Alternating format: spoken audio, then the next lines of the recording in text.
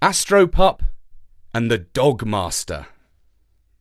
Hello, this is Richard, and we're in the middle of an Astropup adventure.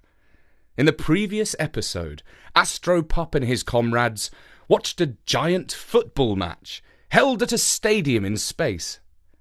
At the end, just as the match was turning into a riot, they slipped away, only to come face to face with a mysterious creature.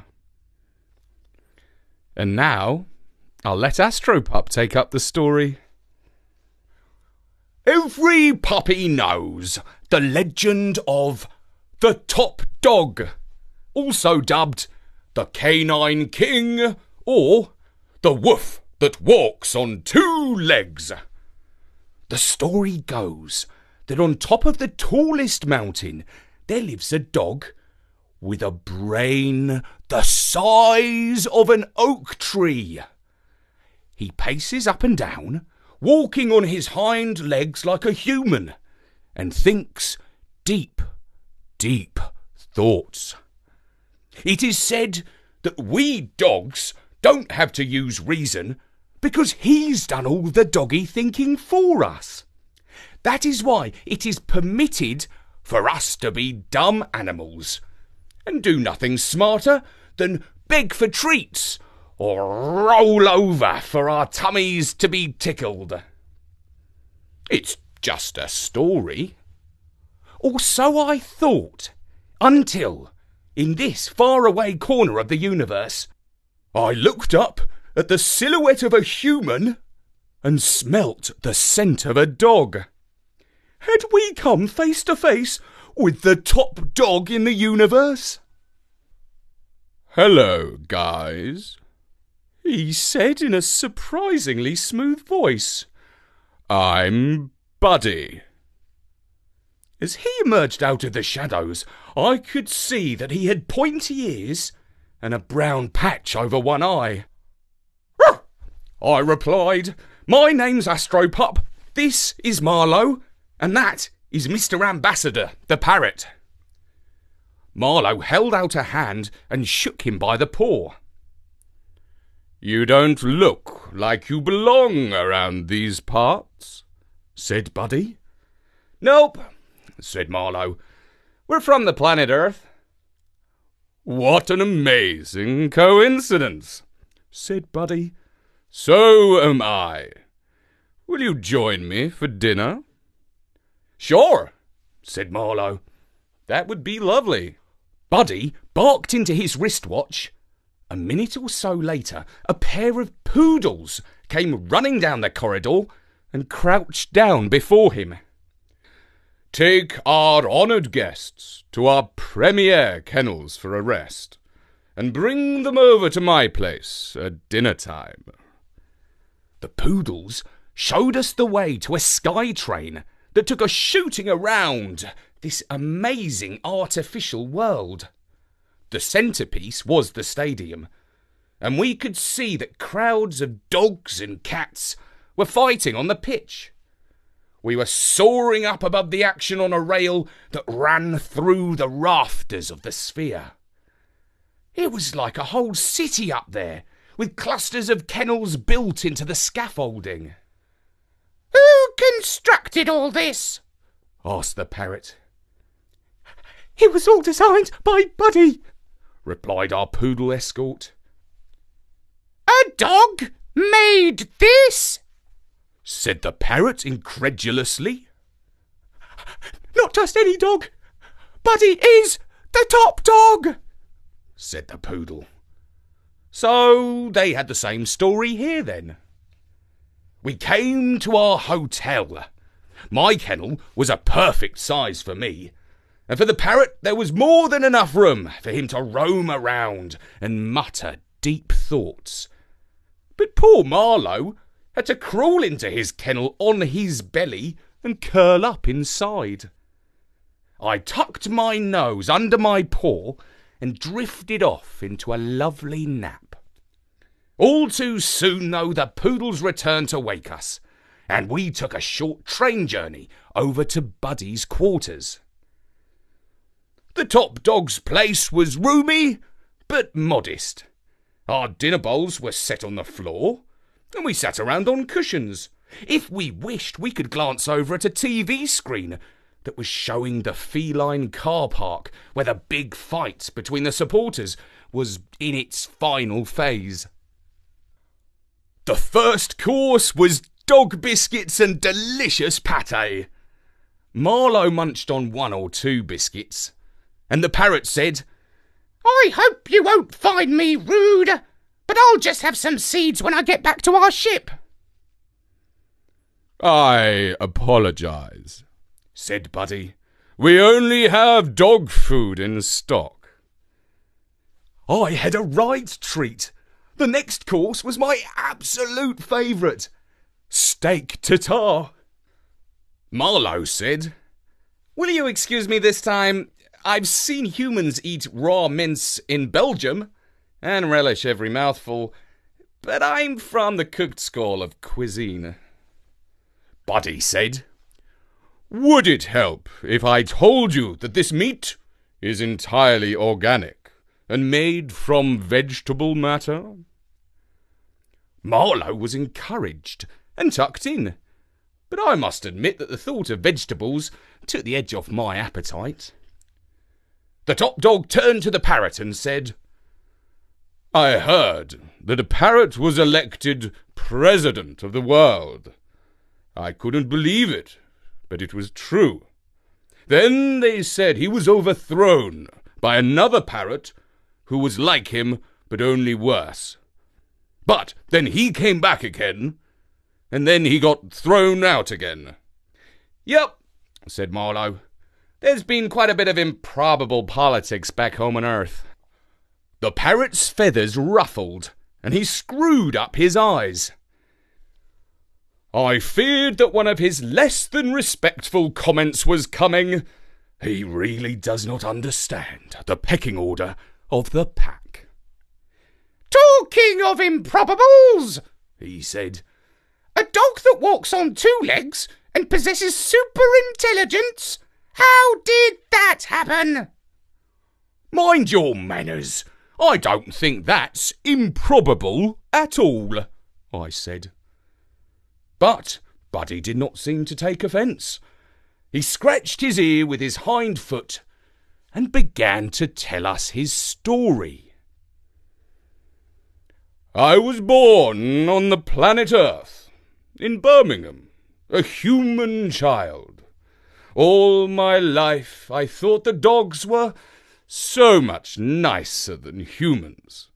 And then, when I reached my teen years, I began to feel that I was actually a dog trapped inside a human's body. It was such an unusual notion that I never mentioned it to anyone. But years later, when I was studying at Cambridge for a PhD in biochemistry, I was sitting at my computer and I had a sort of vision.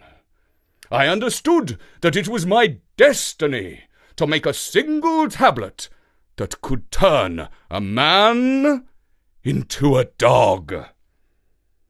I neglected my studies and worked on my idea day and night for 13 weeks. Finally, I had the formula that I was certain would work. It cost me all my savings to pay for the laboratory to make my compound into a pill. I was too impatient for clinical trials. The very same day that I received the pill, I swallowed it, and almost immediately fell into the soundest of sleeps, like a caterpillar snuggling up in its silken cocoon. Yes, I slept the sleep of metamorphosis. Imagine what a thing it is to go to bed as a man and to wake up as a dog. I should think that would just be terrifying, said Marlowe. The top dog banged his paw on the table and growled, Terrifyingly Terrific! Speak for yourself, said Marlowe. I'm happy for you that it worked out just as you wished, but for me, it would be terrifyingly terrible. Poor Marlowe, said the top dog, turning to me. He just doesn't know what he's missing out on, does he? I love being a dog, I said. Well spoken, he replied. But if all humans turned into dogs, who would the masters be? Who would fill the dog bowl in the morning? And who would take us out for walkies? I'm sorry to say that my question enraged the top dog. His hair started to stand on end, and his upper lip curled back to show some impressively scary teeth. I'm sorry, I whimpered. I didn't mean to. It's not your fault, he said, calming down a bit. I can see that you are a good-hearted mutt. The day will come when dogs don't need masters. I am working on a pill for super canine intelligence. When I've perfected it, all dogs will be smart enough to take themselves for walkies. And not get run over? I asked. It will be an easy thing for a super intelligent dog to learn the highway code, Newton's laws of physics, how to spell accommodation, and much, much more besides, he replied. Now, to return to my story. When I looked in the bathroom mirror the next morning, I saw that the formula had worked. My nose was turning black, and my teeth were becoming longer and more pointed. Within 48 hours, I had almost transformed into the handsome dogman that you see before you. I wanted the world to share my joy. If I could tell my story, who could say how many humans would discover their inner dogs? I took to YouTube to proclaim my metamorphosis. I quickly got 1,000 thumbs up. But my fans were not the only ones watching. For less than a week later, I was kidnapped on the steps of my laboratory by commando cat people. The feline fiends had been monitoring my video and feared that my invention would bring forth a new breed of superdog. They whisked me to the planet of the cats and forced me to work on a pill to enhance feline intelligence and strength. Of course, I played for time and told them this would take years to develop.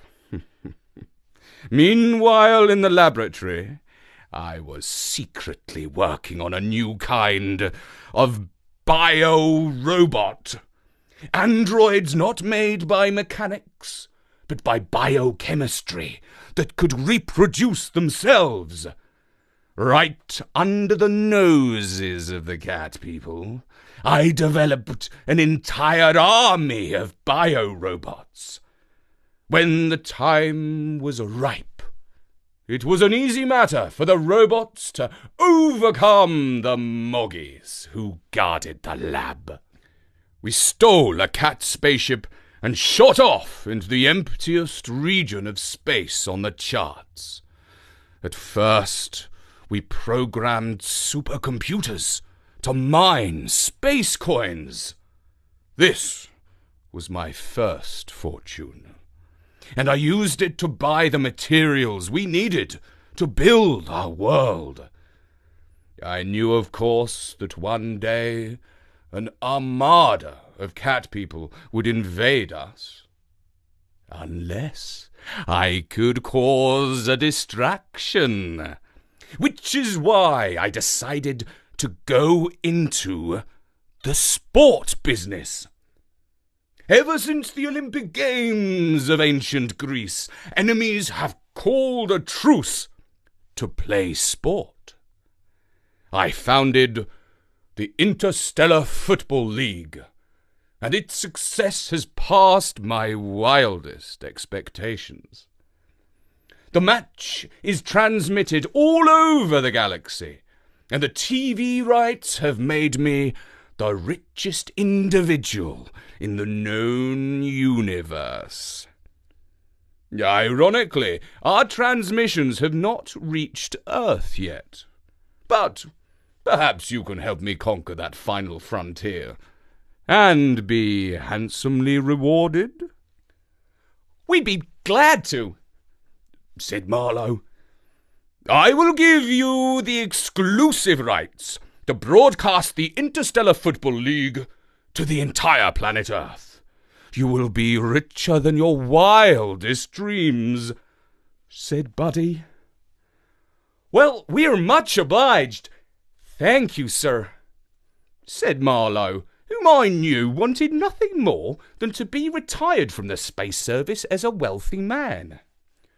I have just one requirement, said Buddy.